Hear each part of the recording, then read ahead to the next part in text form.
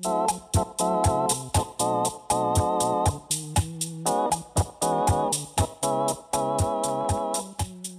is up, ladies and gentlemen? Welcome to another episode of the Triflix Cast, the show where we interview innovative, creative, entrepreneurial, and all those sorts of types. The charity drivers, the people trying to make a difference in the world. Oh, I didn't know that's who I was. It is now. I feel so good about myself just being included in that list. This has been a successful day so far. Yeah. So out of all the people we've interviewed today, like you said, we're adding one to the list. This is Mr. John Budnick. He is a pastor at not Crossroads. No. We were talking about that a second ago. At Columbus Community Church. The Community Church of Columbus, yeah. Community Church of Columbus, yes. Yeah. And he is the community pastor. Well, Connections. Connections. So Okay. yeah, I just had a recent job change back in January. So I went to bed December 31st, the pastor of Community Life. I woke up January 1st, the Connections pastor, and I definitely felt like a whole shift in my entire world right there, in that. And so. Yeah. No, okay. Sarcasm. Okay. So I assume the responsibilities changed a little bit. Right? Oh, there were a ton of changes, Okay, responsibilities, but yeah. I mean, you still woke up and you put your pants on the same way Yeah. every day. Yeah, three Right legs on. at a time. Three. All right. So people may not know you, and you gave a little brief introduction there, but could you explain who you are as far as your role within the church, and maybe like a little bit within the community? What are you up to? Oh, the who am I question. Who are you, man? I just got to talk about this for a week with a bunch of high school students. Anyway, so John Bundick.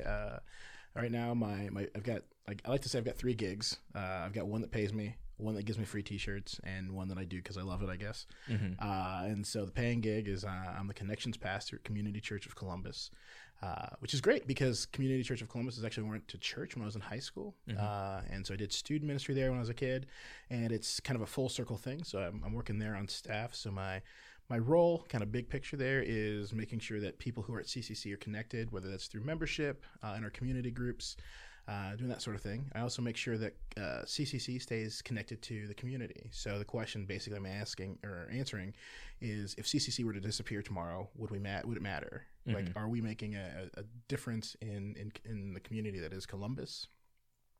And answering how we can do what I like to call local justice well. How are we feeding the hungry, clothing the naked, giving water to the thirsty, that sort of thing. And so I get to do that on staff. And then also just some this, that, and the other. So the thing that gives me T-shirts is I'm a volunteer throws coach at Columbus North, which is where I went to high school. So throws, shot put, and discus. Yeah. And I'm a much better coach than I was an athlete, and I'm not that great of a coach. I'm actually, what I like to say is, I'm not the assistant throws coach. I'm like the assistant to the throws coach. Jordan Sharp, who's our actual throws coach, he's amazing. He's a great guy. I get to help him out a couple days a week. We've got some amazing athletes, got some amazing students. I really love being part of that athletic tradition that happens here in Columbus. And it does feel good to wear the old blue and white still, as I'm, cruising well past 30. And so I do that. And then my final gig that I do on a regular basis is I am one of the chaplains. We got 5 chaplains at the Columbus Police Department. And so this April will be I'll be wrapping up my 2nd year as a chaplain there. Really? And so so I do that. Doesn't pay, but get to see a lot of Columbus and get to interact with 89 men and women who do law enforcement, and kind of get to walk alongside them in life. And I really enjoy that. So yeah, so those are like the 3 gigs. So you said one that pays, one that gets shirts, and one that you love? Yeah. I mean, I love all of them, right? But like for the love of the game, I guess basically is the last one. Yeah. There's no free T-shirts. I mean, Chief Richardson, if you're watching, I will always take a free T-shirt. So of course. So I mean, why not? I mean, it's good to represent your local defense. I mean, really, at the end of the day, who hates a free T-shirt? So, a friend of mine, Tony London. I mean, I was just talking about supporting the police department. I mean, there's that too. Yeah, I mean, there's shirts too. I mean, I'm just talking about the free T-shirt. But my friend Tony London, who has a company, local business here, tells this story, and it's one of his favorite stories about like why you should give out T-shirts. And I mean, of course, he's got an angle because he's selling T-shirts, right? But he goes, I saw this video of Paul McCartney, who, Paul McCartney, right? He's right. I don't know. I don't know who knows Paul McCartney. He's famous. Who's Paul McCartney? He sang some songs once with this band that was really into bugs, I guess. The Beatles. I think they're from the United Kingdom. I think at one point they claimed to be more popular than Jesus. So they're pretty well known. A couple people have maybe heard of them. Anyway, Paul McCartney's like at a Lakers game and gets like a free $5 T-shirt courtside from like the T-shirt cannon and like loses his mind. He goes, "This is a guy who like a $5 T-shirt, and yet he gets this free T-shirt and loses his mind," because everyone loves a free T-shirt, no matter how wealthy you are. Like you get a free T-shirt, it's like free T-shirt, right? Yeah. So because we all like memories. So no, that's awesome. yeah. So yeah, that's what I do. Not the T-shirts, the other stuff. Yeah.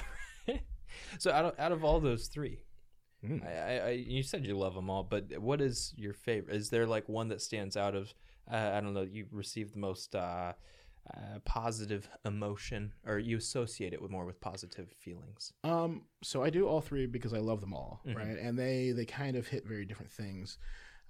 So like working at CCC, one of the things I love about that is that it is connected to a thing that I've wanted to do since I was like in high school. So, somewhere after my sophomore year of high school, up until that point, I thought I was going to be an English teacher. I really loved literature. Like, I'm not a grammarian. There are two types of English teachers in the world, is what I've generally found. There might be a third type, which is like, this is what I found I could do and not have to work too hard, I guess. I don't know. Yeah, but it seems like that's a poor choice to do. I can speak and read.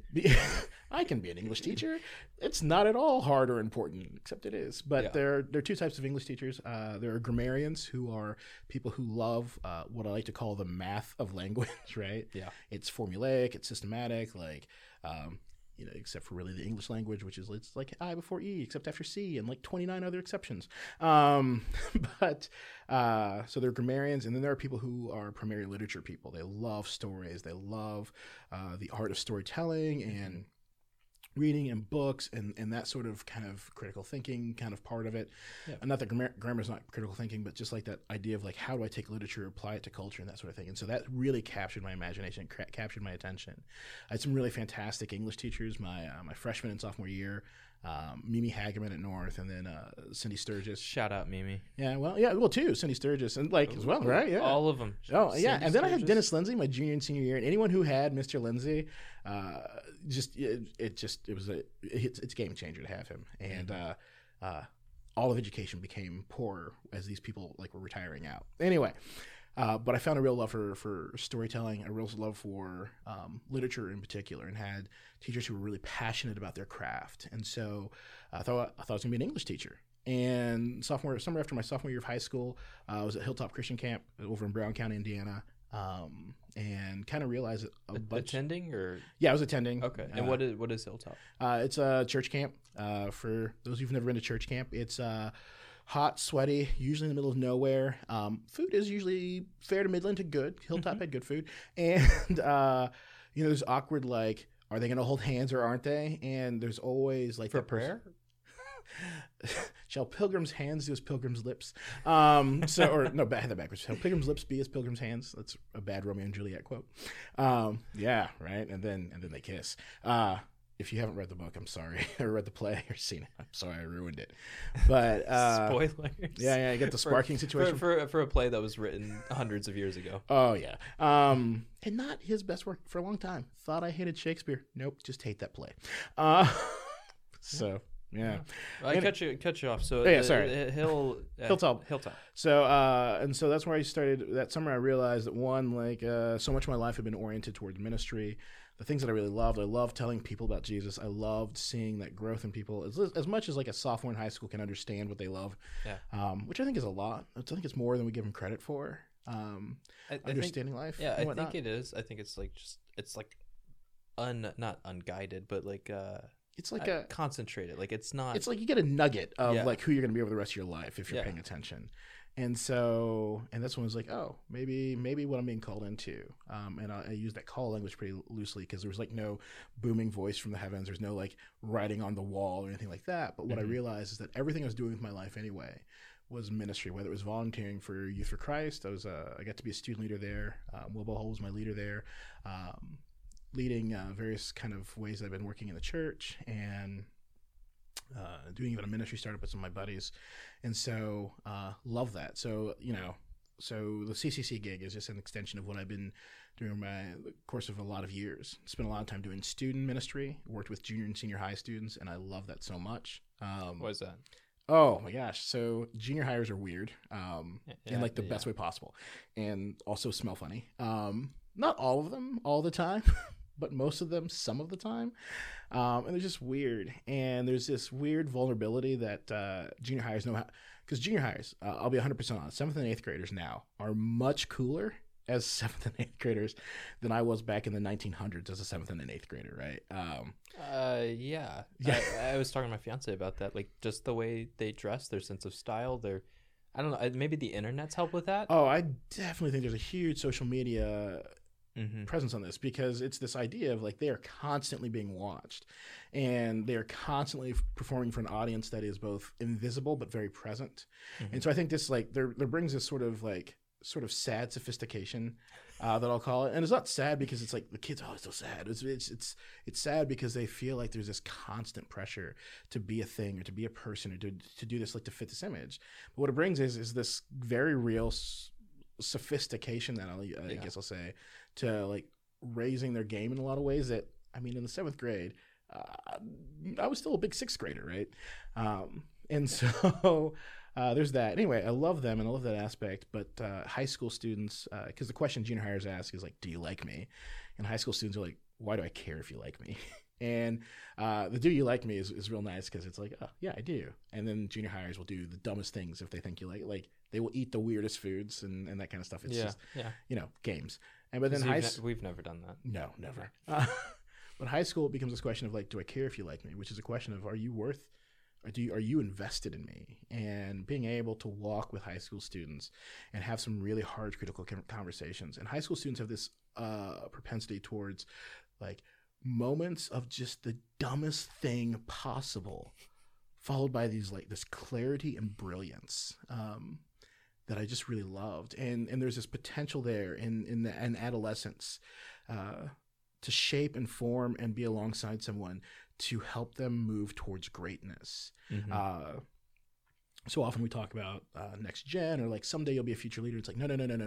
These are the people who like are changing the world now, and to be invested in them and to be able to say like, I'm not going to change the world in the same way you are, but I get to be part of your story. Right. I get to invest in it. That is an amazing privilege to be able to see like this goofy 7th grader turn into this like, kind of stumbling through themselves, kind of sophomore in high school, and then by their senior year being this young man or young woman who are becoming these people who are like really moving out into the world to do really beautiful, amazing things, and to be able to say like, I got to be part of that. And then years later, hearing the stories of like, hey, this is what I'm doing, and just getting able to say like, oh, that is amazing. And so I really love that. Now I'm not doing that as much. I work with some 18 to 25-year-olds through the gathering, and also through... Yeah, those guys are the worst. Oh, right? They are, aren't they, Tristan? I mean, starting businesses and stuff and having sweet podcasts. Nothing interesting. Oh, my gosh. But so I still get to do some of that, and that's been really cool. Do you want to do a plug for that real quick? What? What's the 18 to 25? How does one connect if they are 18 to 25? Okay, well, I got 2 avenues I can push this afternoon or morning or whenever you're watching, listening to this. However, I'm in your ears right now, which is a weird thing to think about, that they're like I'm in someone's ear right now, but not like in their ear. I mean, some people listen with speakers, but I see what your point is. You're. Oh yeah. No, I just feel like we're like an earbud sort of generation. It depends. Okay. I think it depends on the individual. I prefer like the headphones. Yeah. Anyway, so how can they find you? So the gathering is it's a collective of 3 churches. So it's Community Church of Columbus, New Hope Christian Church, and then also First Christian Church. Mm-hmm. And right now we're in our spring schedule, so we're meeting like the 3rd Thursday of every month until May. And so it's like from 7:30 till 9. Kind of changes in shape kind of week by week, month by month. But basically what we're walking through is the way I like to talk about it is it's a conversation in real life, theology, and who I want to be, basically. Like these kinds of things, like how do all these things intersect? Like it's practical skills, it's dealing with like scripture in the Bible, and like, do I have a Christian faith? Do I not? Am I exploring faith? These kinds of things. and that sort of thing. And so once we roll into May, we'll be kind of week by week, every week 7:30 to 9. And plus it's just a good place to. I feel like 18 to 25 in Columbus, at least, it's hard to make meaningful connections with people because it's not like a huge college hub. So like in that bracket, it is nice to like find peers that are interested in some of the similar topics, whether that be Christianity or maybe they just want to develop. And yeah, I mean, we have people make some friends who have like little to no interest maybe in Jesus, but they are interested in finding community and finding a place to land. And so so that's one place. We'll be kicking off our 1825 ministry at CCC, actually starting in March, 1825, which I have not really talked about this anywhere yet. I haven't heard about this yet. Well, it's like brand new. This is going to be the clip. This is what gets shared. This is the thing. This is the thing right here. So 1825 is going to be CCC, Community Church of Columbus. It's going to fall into, under, I guess, my direction. It's weird to say. I've got a thing under my direction. But it's our specific just community group. And so it's just specific moments throughout the year. We'll have a couple of events a year to specifically for our 18 to 25-year-olds or people who maybe aren't connected to church anywhere else to say, like, okay, I'd like to see what it's like to be part of the CCC community, specifically like in the 18 to 25. And 1825 is for people who are ages 18 to 25, and I'll say like 25-ish, right? We'll give like a year or two or so in there because like it, different things for different people, right? Yeah, everybody grows at a different pace. Yeah, and sometimes you just as a leader you get to make that executive decision to say, I think you're ready for the next group, or I think you'd benefit from still sticking around if you want to hang out a little longer. Mostly people just get sick of me and decide that they want to move on. So that's the reason it's based on community too, though. Yeah, because if it's just a mentorship, if a mentorship stops at mentoring, once you've acquired all the information or knowledge or whatever it is you went there for, okay, next thing. But if there's community and there is a relationship, you'll still want to connect with those people outside of 1825. Yeah. And I mean, and that's been the thing that has been good is like former students, when we talk about student ministry, becoming friends, when we talk about people in this 1825, kind of like the gathering age, where it's not just like, oh, I'm like their pastor or whatever, but people are just genuinely like hanging out with and spending time with. And it's not like, well, this is a word thing, so I'm definitely going to like write this into the calendar or whatever. But having that opportunity to just be friends with people. So it worked out for me, I guess. I mean, I like you. Yeah. Well, as far as the community aspect of it, I mean, we don't meet. Like, I hang out with people from the gathering that I had met through the gathering specifically, hadn't had any relationships with them prior, and we hang out outside of that group. 2 of the 4 people in my wedding's coming up, so 2 out of the 4 people. Oh, you're getting married? I didn't know that. Yeah. Sorry, ladies, he is taken. I am. I got a promise ring somewhere, but I took it off because of the clacking on the table. Yeah, I took my ring off because of the table. Yeah, honestly, my wife already knows I lost my ring like a while ago. So I'm ordering a new one. It's fine. So I'm just bad at things like that. Yeah. No, it's sometimes you just gotta own up and be honest. But the two of the 4 people of my groomsmen are people that I'd met through the gathering, and one of them, David Baker, who I think he's one of the first few people we interviewed on here. He works here. He's one of my close friends. It's awesome. Yeah. So if it weren't for the gathering, my business probably wouldn't be it may not even exist now. Honestly, David has done so much. He's very technical. He's the one that makes all of this stuff technically work. I mean, I can run cameras, but he's the guy that runs the servers and makes everything streamlined and efficient. Yeah. So David, like, can we talk about David for a second? Let's talk about David. I would love to talk about David. David Baker. David Baker is this guy because so at CCC, he like, so if you go to community church and you drink coffee on Sunday morning, David Baker is the guy that if you see him, you need to say thanks because he makes it happen. He is there every week. There are these like soft skills that I think sometimes are missing in for lots of reasons. And if you want to do like an hour-long detour and like generational stuff, I'm more than happy to do that. I don't think anyone cares. But he has developed these real key leadership abilities, like showing up on time, like communicating clearly, like his expectations, what he can do, what he can't do. His work ethic in general. He's got a great work ethic. And David is a guy, he's a man that I really respect. And We are so lucky to have him at CCC as part of our volunteer team, as part of the hospitality and welcome team. He's been awesome there. He's shown up at a couple other places doing stuff, and he is just genuinely like a good man and really cares about people. And he's the kind of man that I just really respect in my heart. Because he has, like, to see him grow and to just, like, these kind of things. This is, like, maybe weird. People are like, who's this David Baker guy? Who's David Baker? Who is David Baker? He's the best guy you haven't met yet. That's who he is. Yeah. So, and anyway, but David, what David leads me to is just, like, being able to, like, walk with people in their stories. Is what I love about being a student pastor. It's what I love about, it's part of what I love about ministry, is just being able to walk with people in their stories. And anyway, to wrap up the David Baker talk. He is an amazing good guy, and I just love his presence and his heart. And so I'm glad that you had him on, because he's a good guy to have a conversation with. Yeah. Well, I mean, we brought you on to talk about what you're passionate about. Clearly, I'm a little passionate about David Baker.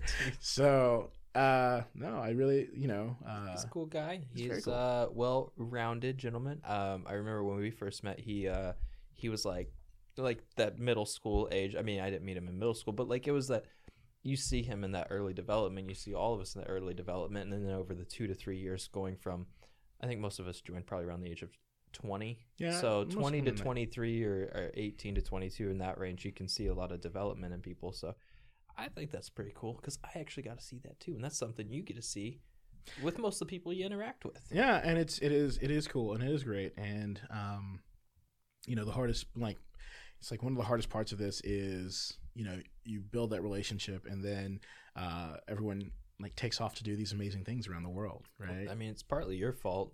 I hear you send people job applications for out-of-state places. I mean, if I think a job fits a person and I happen to get it, like, and I know a person is, as much as I don't want them to leave, I want them to succeed. Right. And so it's like, I think this is a thing where you might win. So that's awesome. Yeah.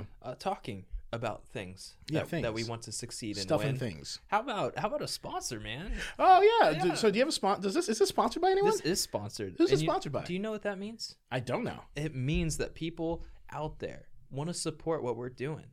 And that people, that specific group for today's episode is Hill Zion Records, and it is. I love records. You do? I do. All right. Well, do they like do stuff with music? They do so much with music. In fact, I think they entirely do things with music. They make lots of it. Some rap, some hip hop, some a little bit of R&B. They got a couple artists on this Hill Zion Records. It's a record label based out of Tennessee, Nashville, Tennessee. They're the only 10 I see. They are, and we want them to succeed. I didn't have a pun there, but but I did a hand gesture, and I feel like that was good enough. Yeah. So it is a Christian record label based out of Nashville, Tennessee. So if you want something a little more upbeat, maybe nothing wrong with K-Love, but a lot of K-Love is a little slower, and sometimes it's good to get that.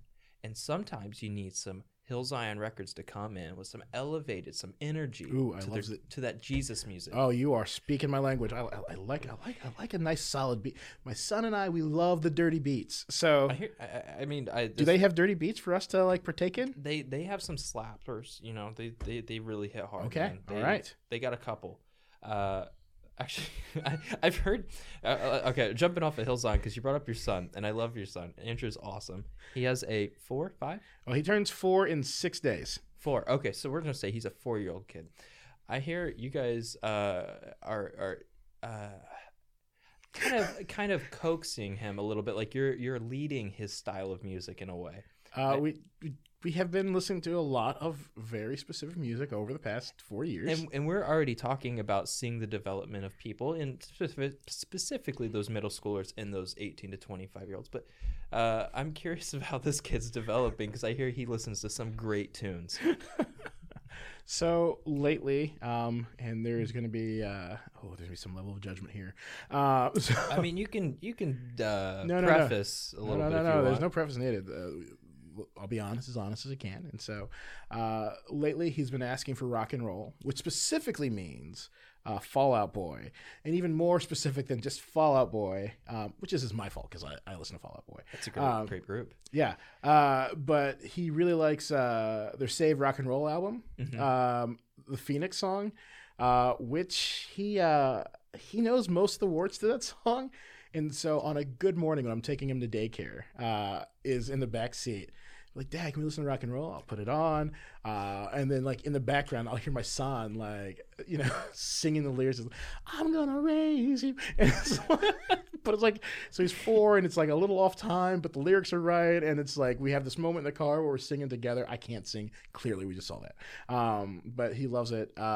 We have I will say it's his favorite album. He wasn't able really to talk at this point. So, like, in his first, especially year of life, as we've got him home and trying to get him to sleep and that kind of thing. The album that we listened to over and over and over and over and over again was Dave Matthews and Tim Reynolds live at Luther College. So for those of you who existed in the 1900s, you're aware of the magic, of the beauty of this album. And so, but by Satellite, my son, like that first night, Satellite, like my son is just like, and just like with just with this like big smile, just falling asleep every time. And so that like, I'm counting that as his favorite song. That's awesome. First few years. Imagine Dragons, which is not my fault. Like, I don't know if you've got opinions on Imagine Dragons, but my son discovered him, I think, on the radio. It came on Radioactive, and then there's another song. Oh, Thunder, which was in one of the Cars movies. He wanted to listen to that song over and over again. Muddy Waters. We've listened to a lot of Muddy Waters for those of you because again, like, I'm trying to like give my son this huge perspective of music. Right. I feel like a lot of times people get put in niches and it's like they're told what's cool. You know, like, oh, the Hicks listen to country. It's like, I like country. Like, I like country. And you don't realize it until you try it. And you're letting him try it just earlier. Yeah, and so he's got some preferences. He seemed to take a liking to Dave Crowder. Now there's like 2 versions of Crowder. There's like what I like to call Goatee Crowder, which was like the early days, and then which I like speaks to my heart because that was like a really important part of my life, and like the Illuminate album, one of my favorite albums. But my son really likes when Crowder has gone full on trucker hat Crowder. Is maybe the best way to put it. And so that's been good. I'm trying to think. So my son is really into this movie, and he got me into it, which was Into the Spider-Verse, right? It's a great movie. Oh my gosh, like, of course that movie wins awards. It's fantastic, but the soundtrack is just baller. Like, it is a banging soundtrack, right? And so that song "What's Up Danger" is my son's, like, it's kind of in my mind. If I were to pick a theme song for my son, it is "What's Up Danger," because he has this. Like, he's always like, he wants to be upside down, he wants to be thrown, he wants to run around, and like, he knows, again, like, most of the lyrics to this song, and so like "What's Up Danger" is a song that I love, that my son loves it, and also my favorite moment in that film happens to that song, right? So it's this. If you haven't seen Into the Spider-Verse and you don't want any spoilers, I'd say skip ahead like 45 seconds. Okay, maybe a minute. I'm long-winded, about a minute. Okay, you're skipping. So there's this scene where Miles Morales is leaping off of a building, and he's fully embraced. That's Spider-Man. That's the Spider-Man. Again, I'm assuming if you're watching this, you've seen it. I mean, Peter Parker. Well, I mean, Peter Parker's my Spider-Man. Miles Morales is my son's. Yep. But he's leaping off of this building, and he's fully embracing what it means to be Spider-Man, right? And not just any Spider-Man, but what it means for Miles Morales to wear the mask, to be Spider-Man. Yeah. And so they do this thing where they invert the animation so that instead of falling down into the city, like, he is rising into the city, which is like this overall representation of like him rising to what it means to be Spider-Man, rising to the challenge, rising to like this fight to go join the other Spider-Men, and also one Spider-Woman. It gets complicated. It does. You have to see the movie. And if you're just joining, I'm not done talking about it, so maybe another 30 seconds. And so he rises into it, and it's this song of like the beat drops on this scene, and it's just like, it is beautiful. It is. Yeah. I'm not gonna lie, I see it, and because like I see my son in it, and I see like his identification with Miles Morales, like, it does make me kind of go Armageddon crying. So no, that's actually I was thinking a lot about that lately. Just how cinema, or how media, whether it be music or whatever, impacts people's emotions. And one of the reasons I wanted to get into video was because I always struggle with like identifying emotions and stuff. I'm very analytical, but I liked it whenever I would watch things like Green Mile, and you see like all these emotions built up in these people, and it's like, oh, these terrible things are happening to this like, good guy. and what that invokes inside like the human spirit, like what everybody is like crying at these scenes versus, you know, Anakin sans coarse and rough, and I'd say it's everywhere. It's like, all right, that's the opposite. That is the opposite of where you want to go. Like, you want to invoke these emotions. I'm glad I got you with that one. But and then I started realizing, like, why don't I experience that anymore? And I mean, partly as you get older, you get used to things, you expect things, and that comes with it. But I realized, like, so much media is based on, like, nostalgia now. And it's like, yes, original works are more likely to invoke, like, an actual true emotion. But, like, nostalgia is this fake way of invoking emotion because it's relying on past experience with the same content. Yeah. Versus watching something and you reflecting on yourself or your own circumstances. And like, that's why I like Spider-Man Into the Spider-Verse so much, just because it was new, it was fresh, and it wasn't relying on nostalgia. Because I mean, like, there was some like fan service occasionally, but that wasn't what drove people in. No, like, because I like Spider-Man. I like this you know, as a kid, the comic books that I would typically get were Spider-Man comics, and so like I have this love for Spider-Man, but this was like a whole different thing, and it was you know, I think what they did well was a unique take on Spider-Man and his existence, these kinds of things. But no, and I think when you talk about nostalgia, trying to evoke emotion with and feelings with nostalgia is that we have become, and I'm going to say we, I am an elder millennial. So I was born in 84, so I was raised by boomers, not by Xers. Yeah, so we're actually both ends of the bracket. I'm 96. So you're like the very tail end. Yeah, so we are millennial.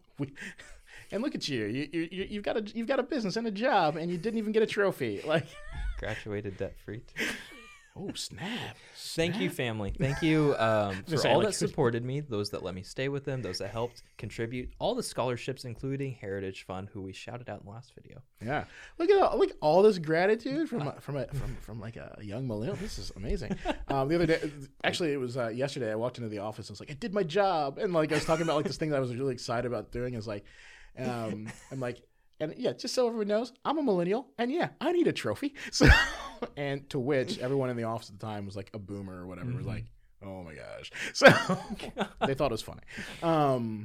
Yeah, I jumped your subject. I can't even remember what we're talking about. We were talking about nostalgia. Oh yeah, instant nostalgia, and I think this is also a thing that we're starting to see with Gen Z. Is this idea of we want instant nostalgia. We want to like, oh, remember when, like. So, because we're not creating stories. I think what we're seeing in what film studios are doing. Well, that's the Marvel. Marvel's doing it a little bit. I mean, they're relying on comics, and I think they did a really good job making it original with phases 1 through 3. But if you look at all of the Disney live animation remakes, there's no difference between them and the cartoons. Like it's cheaper. You don't have to pay people to write things anymore. But what they do, I was actually listening to this a little bit, and I'll let you jump back in on it. But what they're doing is they look at those age demographics of who watched the cartoons when they came out. They wait 30, 40 years. They release it, and those are the parents that are taking their kids to it. So now their kids are hooked on it. And another 30 to 40 years, they're going to release the Disney Vault and release remastered versions in 8K. And it just relies on nostalgia for sales. And Who needs 8K? They project their sales based on it, too. That is crazy.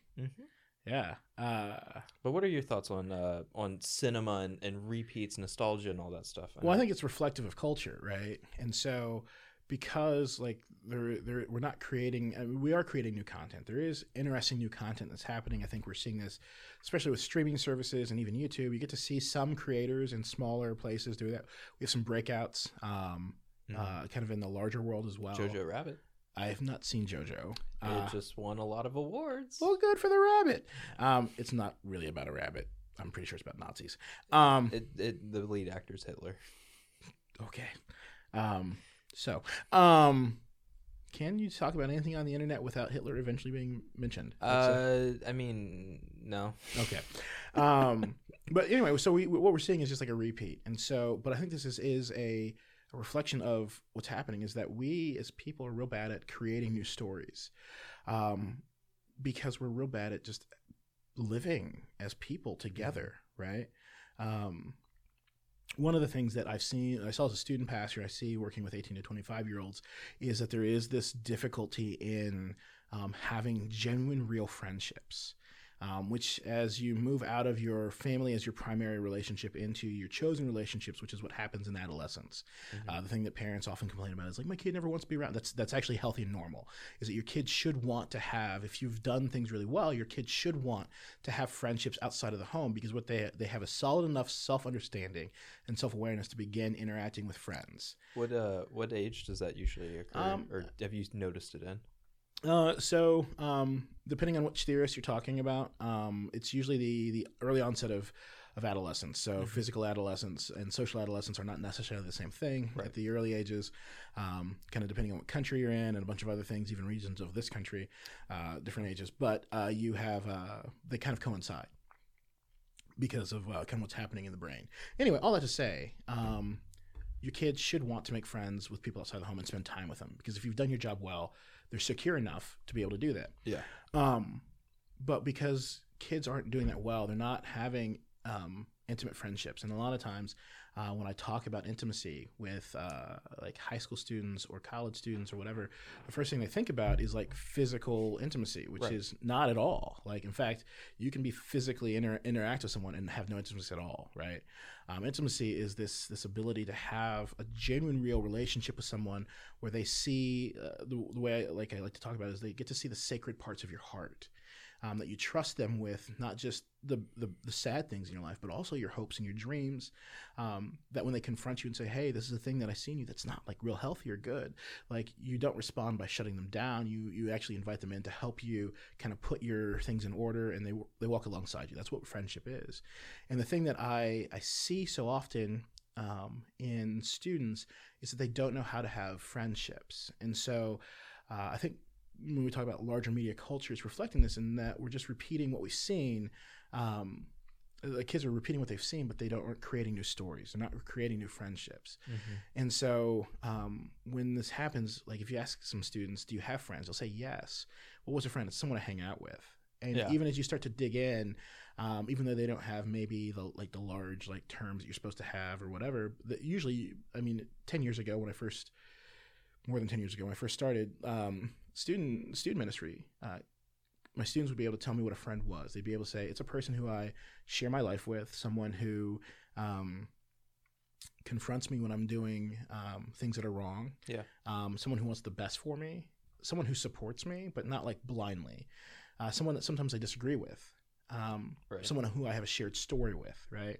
But for most of, for not most, but for a lot of students I've interacted with, especially ones who are lonely, which is what we've got I think a real issue of loneliness in this country. Yeah, are kids who the only thing that a friend is someone that I share space with, and almost like an accessory. Yeah, and 100% supports you no matter what, and that's not a good friend. I mean, you've probably heard me say this like once or twice, like at the gathering. Is like, when you go to get married, if you don't have 3 or 4 friends in your life that if they said, I think this is a bad idea, that you would be like, oh, I need to really reconsider. You probably shouldn't be getting married. One, because there shows like maybe a lack of growth in the ability to have to build significant relationships where there's confrontation and difference. But also, friends help us overcome the dumbness that we have when we are in love, and like in those early kind of puppy love infatuation stages, to say like, this person maybe not be good for you, right? All the brain chemicals are flying and you're not thinking straight. Yeah, hire a reasoning center. Who needs it? Right? Well, I mean, it doesn't help that I assume you're speaking from your experience with middle school and high schoolers going into college when their brain's still developing, and it's all new experiences, so they can't even relate it to anything. Like, this is completely new. Yeah, they're not stupid. They're novices, right? Why don't you know better? It's because I haven't learned it yet. Right, and that's the beauty of like, so okay, so I don't know. Okay, so what I know is like Bible stuff. So like the Book of Proverbs, right? Okay. So the Book of It's Proverbs, one of the best. if you follow it through, is actually kind of the journey of someone who becomes wise and someone who becomes a fool. And the idea is everyone starts off at kind of the same level of fool, right? And this is not like my original research. This is Richard Smith from Taylor University is the one who I first heard discuss this. He was my Hebrew professor, had him for Old Testament, these kind of things. But as we were talking about Proverbs, which is like one of his areas of specialty, right? Is this idea that you see the progression of everyone starts off as a novice, and it's not your fault. That's just what you are. Yeah. Wisdom because someone who is doing wise things is a person who's actively making choices, who's making choices towards righteousness, in kind of the Judeo-Christian ethic, someone who's living into the commands of Yahweh, these sorts of things. The fool is a person who either makes no choices, because making no choice is actually making an active choice. Yeah.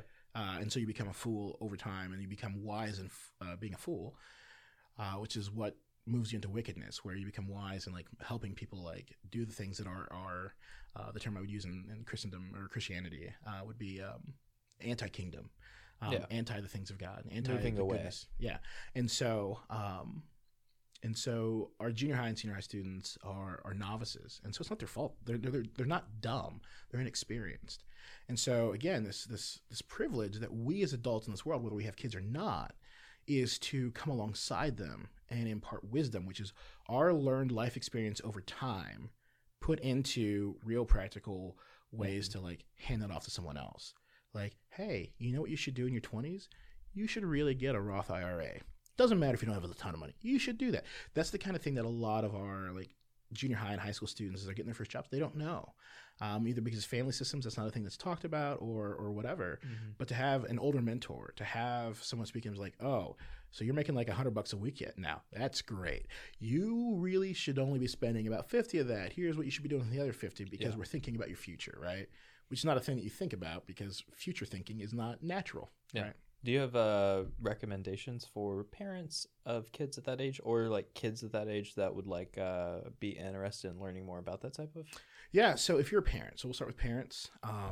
Parents, here's the thing that I would say. One, if you've got a Christian faith, right? And I don't assume everyone who's going to watch this does, but if you do, and you're interested in like, how do I help my child like maintain a Christian discipleship faith, after they're done with high school, there's a book. It's called Sticky Faith. It's research based. It comes out of the Fuller Youth Institute, Fuller Seminary out in Pasadena, California. Did research with a bunch of other top notch schools and universities about like, basically faith practice in America. And they came up with some things that are really important for parents to do. One of which is make sure that your student has other adults who share your values that they're speaking into, because it's that famous thing of like, you say the same thing and your kid looks at you like you're an idiot, but then like the youth pastor says it and they come home and like, I can't believe how brilliant Adam is. He said this thing, and it's like, and it's like, I've been saying that for months, right? Yeah, I mean, that could happen with spouses too, or fiancés. I don't know that we want to have that discussion. I'm just saying, there's been many instances where like I'll talk to somebody, they'll tell me a thing, I don't retain it as well as I should have, and I'll hear someone else say it, and I'll go back to that original person, and be like, look at this, listen to this gospel I've received, and they're like, I told you 6 months ago. So I can definitely relate. I don't think that's a kid-only thing. I don't think that's a, developing. I think it's like distinct in adolescence. It's a thing that's there. But yeah, so anyway, Sticky Faith by Kara Powell. You can get that, I think, like Barnes & Noble. You can get it on Amazon, which is where we're all getting our books anyway. Or your local independent bookseller. It's about $9 or $10. Yeah. So the other thing that I would say for parents, a book that helped me understand, because I'm a boy, that helped me understand female social structure was Queen Bees and Wannabes. If you've seen the movie Mean Girls, Tina Fey read this book, then wrote a movie based on it, which is funny if you read the book, because there are like quotes from the book in the movie on like these characters' lips, and it's hilarious. But just kind of understanding female social structure. Specifically adolescent girl social structure. I will not definitely say that I've seen hints of this in adult female social structure, but it may exist. That's another book that's just really helpful in helping navigate those years. So, and just the other thing I will say to parents is, I just had the opportunity, I was down in Hilton Head on vacation. I got to speak at Hilton Head High School and Bluffton High School, connections through actually my sophomore English teacher, Cindy Sturgis, and her daughter, Jessica Phillips, who are now living down there. I get about 200 letters back in response to this lecture that I do on poetry. Oh, yeah, I was reading about this online. You posted some of the results. I thought they were really interesting. Yeah, so a couple things came out of this. But there are a couple things that just stood out to me. Is one, our students are really lonely. And a lot of our students they don't think their parents here, which is part of adolescence. This is a thing that adolescents have felt for a long time. Mm-hmm.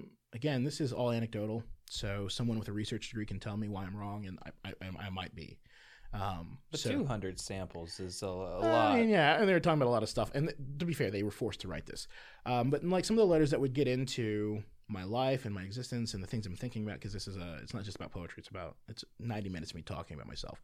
Clearly, a thing that's difficult for me to do. But what I get is like students aren't hearing from their parents. Not just an important thing I think in parenting is telling your kid that what they do matters. Like everything that you do matters, whether it's good or bad. One of the things that my goals for like my son is that he knows that his good behavior matters. So when he does something well, is acknowledging it. Now it's not like here's a trophy we're celebrating, because that's my gig, not his.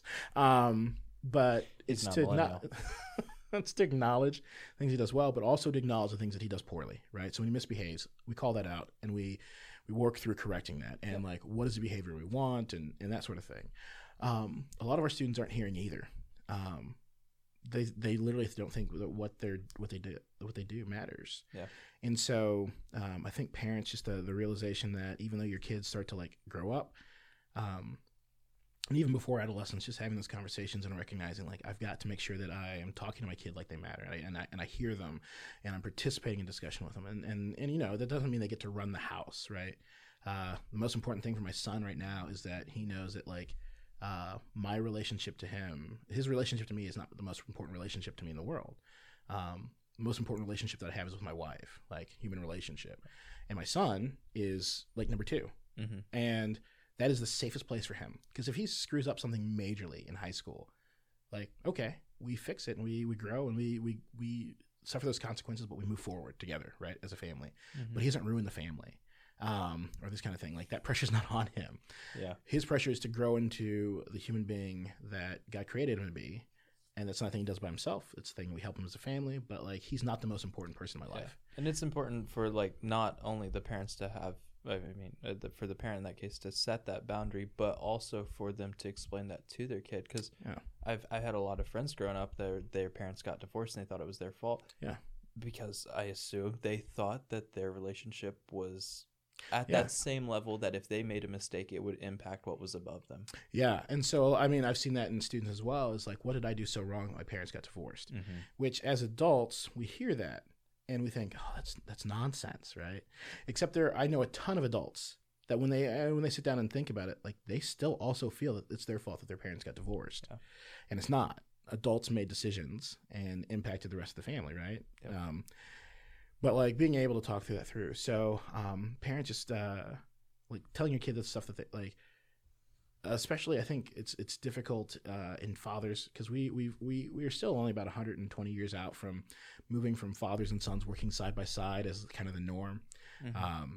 You know, like if you were to ask my grandfather, if he was still alive, like, did your dad love you? Like, he would think that's a ridiculous question, probably, but he would say, yeah, probably. You know, if we had the conversation again, there's a couple things. He's alive, and we were having this conversation. Neither which of those things are true. That he say, yeah, I think my dad loves him because he worked side by side with his dad, right, and his brothers.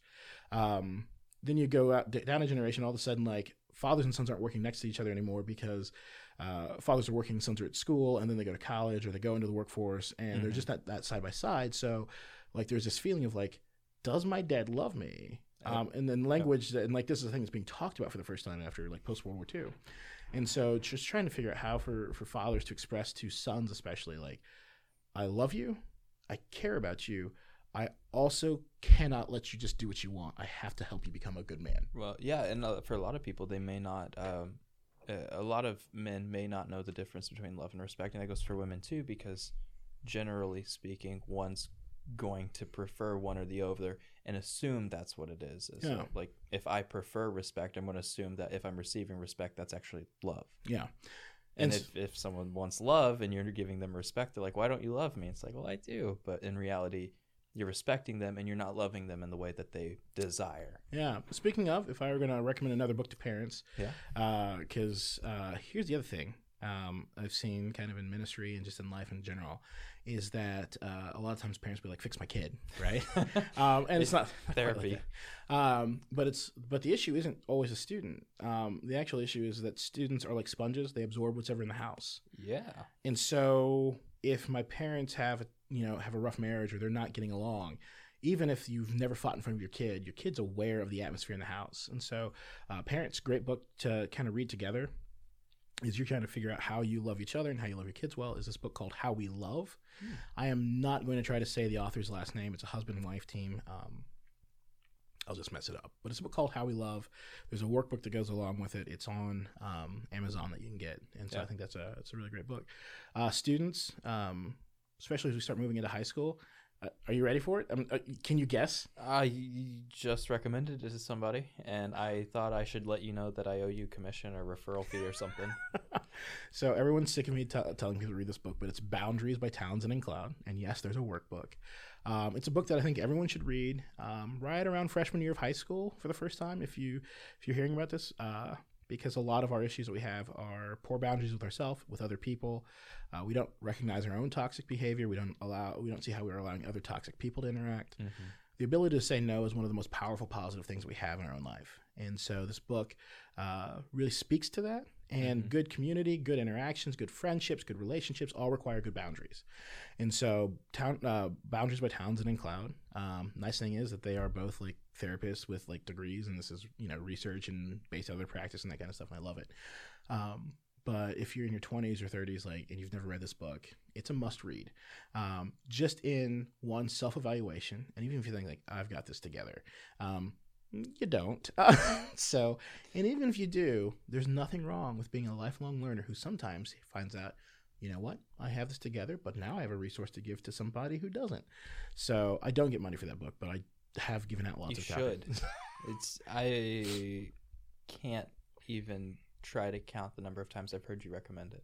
Because I think it's a really powerful book. But to be fair, I think it's really cool whenever somebody is inspired by something so much that they, whether it helped them or it inspired them, whatever the case is, that they're willing to, like, regardless of the context of a conversation, they'll just, here's this thing and it's amazing and you all need to know about it. It's like CrossFit, but it actually helps you. I hope nobody actually. So what you just found out is that you're never going to be sponsored by a CrossFit gym. That just happened. Well, maybe. You know what? If somebody has a problem with that, come in. Let's have a podcast with you. I want to learn about CrossFit because I know nothing about it other than when I'm in a place and someone announces it, which is usually within a few seconds of them walking in. How do you know someone who does CrossFit? Don't worry, they'll tell you in like the first 30 seconds. Yeah, that's a stereotype. Because we just aren't informed on this topic, so come in and inform me. Because I've got lots of friends who do CrossFit, and they're awesome, lovely people, and it's great. I am clearly not doing CrossFit. I go to Planet Fit. I do it 3 times a week with a buddy. Nice. Do a little lifting, do a little cardio, little bit at a time, Baby steps, man. Baby steps. Right. And so by the time I'm dead, I should have made some real progress. So. I think that's awesome. All right, we are pushing that time limit. Oh yeah. So let's do some rapid fire here. Okay. All right. So in regards to community, yes. What are your goals? So for me, maybe just like 2 or 3. Yeah. So for me, community is a place where people have a seat at the table and they belong. It's not a place where everyone agrees, but it's a place where there's hospitality, there's love, there's grace and space for movement, and where we can become who we were designed to be, right? So community is not my community that I have amongst my friends is not necessarily the same one that I have with my officers at the police department, even though those worlds cross in a lot of ways, or maybe at church. But what I try to do is create around me space where people are able to be who they are, feel loved, and feel the ability to be who they actually are. It's warming and engaging. Yeah. So I would say that's my big goal for community. Now, you'd mentioned some of your teachers, but that was specifically for English. Did you have any inspiration growing up for why you're so big into pushing for the value of meaningful long-term relationships? Yeah, so when I think about relationships and why it's been so important to me is I've had lots of people pour into my life in a meaningful way over the course of my life, and every time I have to do this, it's like I leave people out and I feel so bad about it. But like I think about Peter and Patty Wiley, who taught me the value of like you love people where you're at, and you create your house becomes a space for people to be loved there. And I felt that with a lot of other people at CCC. I think about people who helped me kind of think through my own stuff. and whatnot, and just like figuring out like, hey, Bundick, you're kind of toxic in these ways, and you need to grow up. Those conversations were maybe happening a little later than I'd like to admit, but those kind of things. Yeah. I went to Taylor University in Upland, Indiana, and which just keeps topping that U.S. News and World Report, best colleges in America. They're up there, man. I just can't. I mean, it's almost embarrassing how often Taylor has taken that number one spot. I cannot say enough about Taylor University in Upland, Indiana. If I get an honorary doctorate, I'm not going to argue it, because that's going to be the only way I get that doctorate. But no, I went to Taylor, and so intentional community was part of the ethos there. It was one of those things that you kind of got sick of hearing, intentional Christian community. But this idea of community where you confront, like where if someone says something about you or someone hurts you, you don't just go tell everybody else. You go and talk to that person. What it means to have servant leadership where you serve first as opposed to like top down telling people what to do. But living in community, I learned a lot about it there.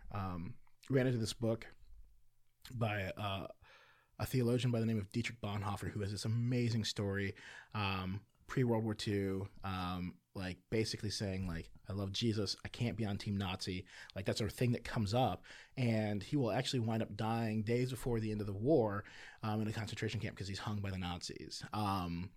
And anyway, but he's writing this book about community. It's called Life Together by Dietrich Bonhoeffer. And it is just this amazing work. Actually, if I know it's rapid fire, I got a quote that because when I found we were going to talk about community, that I was like, I need to get this right.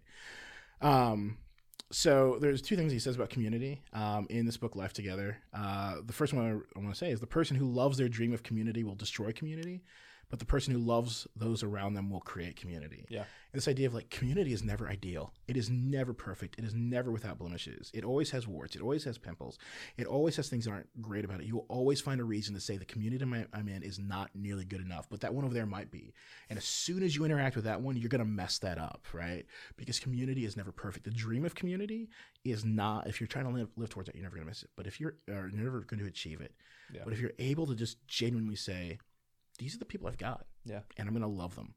I'm going to speak hard truth, but I'm also going to like speak grace, and I'm also going to live grace, and I'm going to like put up with annoyances. And when they hurt me, I'm not just going to withdraw and say, no. This is cancel culture. We're done.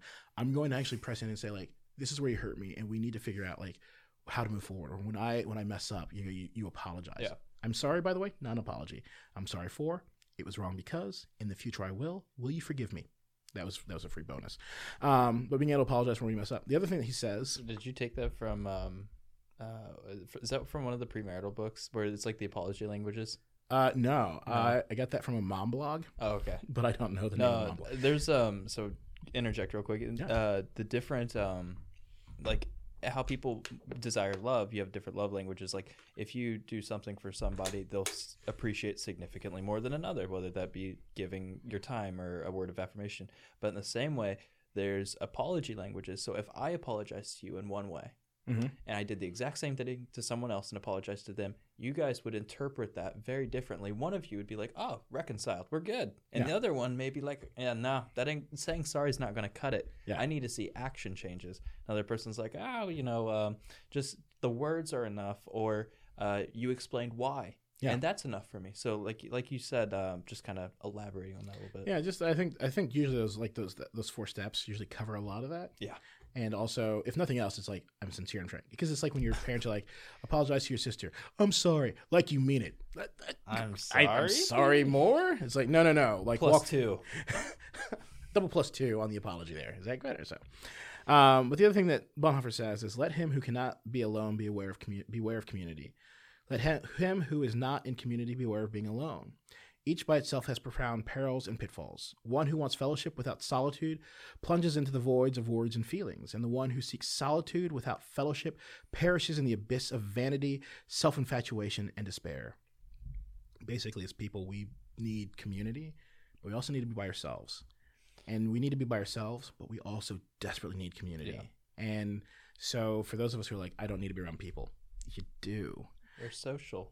We are social beings. But people who are like, I just need to be in community all the time. My fellow Enneagram 7s. We need to figure out solitude. Or 3s. Oh, really? But if without people, we aren't worth anything. I need your affirmation. I don't need your affirmation. I just need you around. So, Honestly, it can get that way. yeah. So, and, but like this need for solitude in that. So anyway, so there's that. Yeah. All right. Well, we can talk for hours about Enneagrams. Let's not jump down that. Okay. I mean, we can do. I'll come back for the Enneagram stuff. Actually, that would be really cool. I didn't even think about that as a topic. We're talking about different things you can come on and talk about, and community just stood out to me. Oh, okay. Enneagrams, I would have to rebrief myself, but as a 3, I learned about myself and stopped caring after. I was a 7 with an 8 wing. I'm really excited to talk about it. If we can have a party around it, also, I'm going to dominate that conversation. Not that has happened today. I feel like today has been pretty even. All right, we got two more, 3 more maybe. Learning. Is there? You mentioned some books. What has been the most helpful for you? Whether that's a book, a mentor, anything that stands out. Yes. Good. I think one of the important things is being a lifelong learner.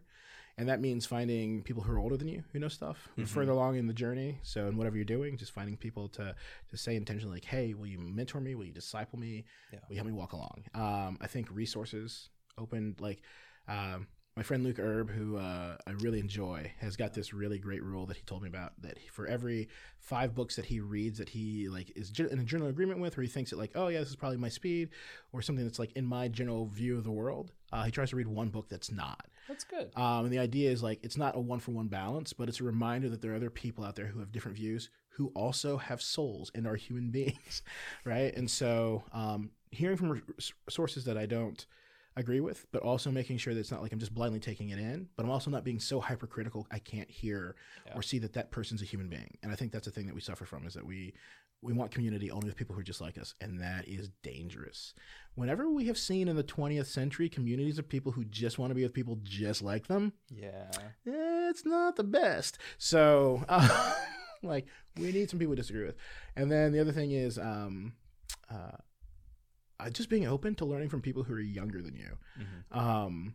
Like whether it is like just technology, processes, these kinds of things, or even just life experience. I think that is a thing that is, really great. To be able to hear from people who are younger than us and have that inform our best practices, especially if you're in a position of leadership. So if you are running a business, running a church, running a not-for-profit, if you're 35, 45, 55, 65, 75, whatever, and you have no one younger than you speaking into the direction and like the ethos of you're going to die as a community and as what you're doing, because you've just devalued an entire way of seeing the world. And your way's not wrong, but you need to understand that doesn't work for everybody. And on the other side of that is if you're like 25 and like working in a new business or working at a startup or working somewhere, and they're like, I just don't have a significant voice. It's like, earn your place at the table. You have to prove that you're capable of competing. That does not happen in 6 months. Let me just tell you that it can, but I would say maybe count on like just doing your job, doing it well, showing up, doing the hard work, going beyond expectations, and doing that for a year or 2 years gets you to the point where like people will start to count on you and ask you questions. Are we talking about David Baker? We are talking about David Baker. You just have a good work ethic, man. Yeah. So. Yeah. Okay. Misunderstandings. What's the biggest misunderstanding people have about you? So many.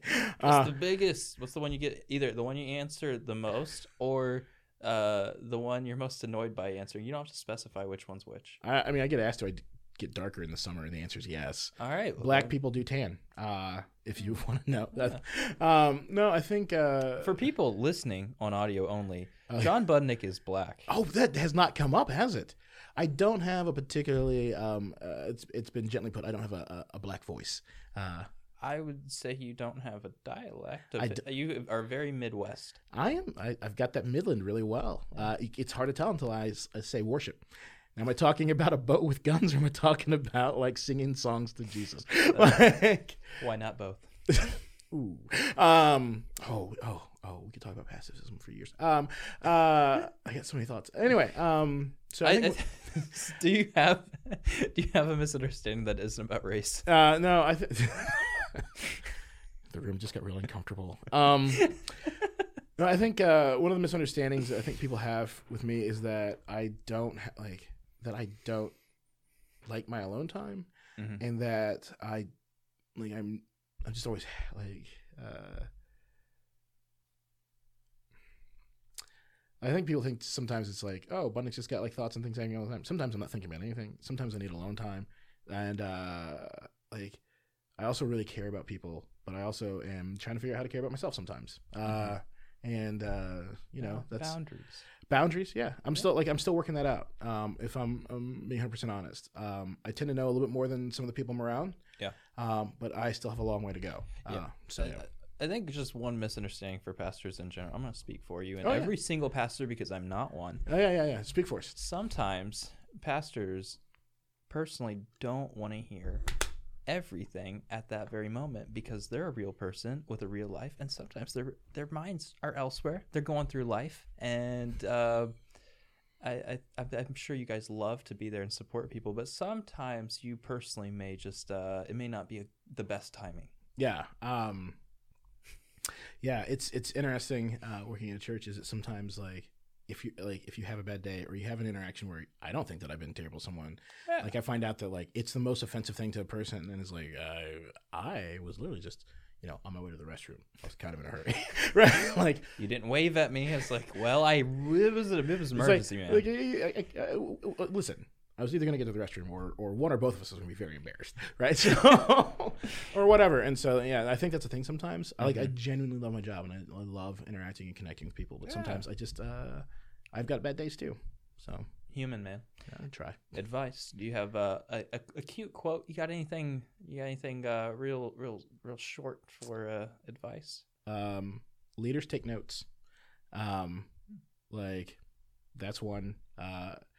Again, if you are in your 20s or 30s and you're like, I want to make my mark on the world, show up, be on time, do the hard work. Yeah. Like show up early, leave late. And it's not easy. And the other thing I'd say is your 20s can be what you make them. And if you do your 20s well, it sets you up really well for your 30s, 40s, 50s, 60s, and 70s. So that's things like financial planning, doing things to intentionally know who you are, like finalize an identity, so that if you have significant relationships, you're able to like do those well, and taking your baggage from baggage and turning it into luggage. It's into like a nice little wheel thing, and you carry it around. And sometimes you're like, "Hey, person, let me show you my luggage. Here's like all the stuff, but now we're gonna pack it back up and wheel it around, right?" Yeah. Like so. And generally, the more you do that, the easier it is to pack it. Yes, it is. That's true. I'm not a therapist, and so everything I said might have just been terrible. But that's bad theology. But yeah, no, but I'd say, and so those kinds of things to prep yourself for success later, because you've got the most flexibility and the most freedom to do those things. If somebody's 18 to 25 and they're looking for a mentor, where do you?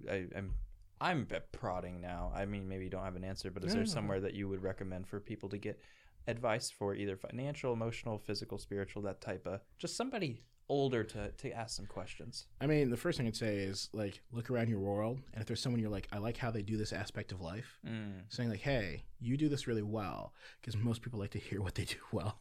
It's like, I've seen you do this well, and I would love to learn a little bit from you. Can we meet? You know, can we get breakfast? Can we get coffee or whatever it is on this regular basis so I can learn from you? Yeah.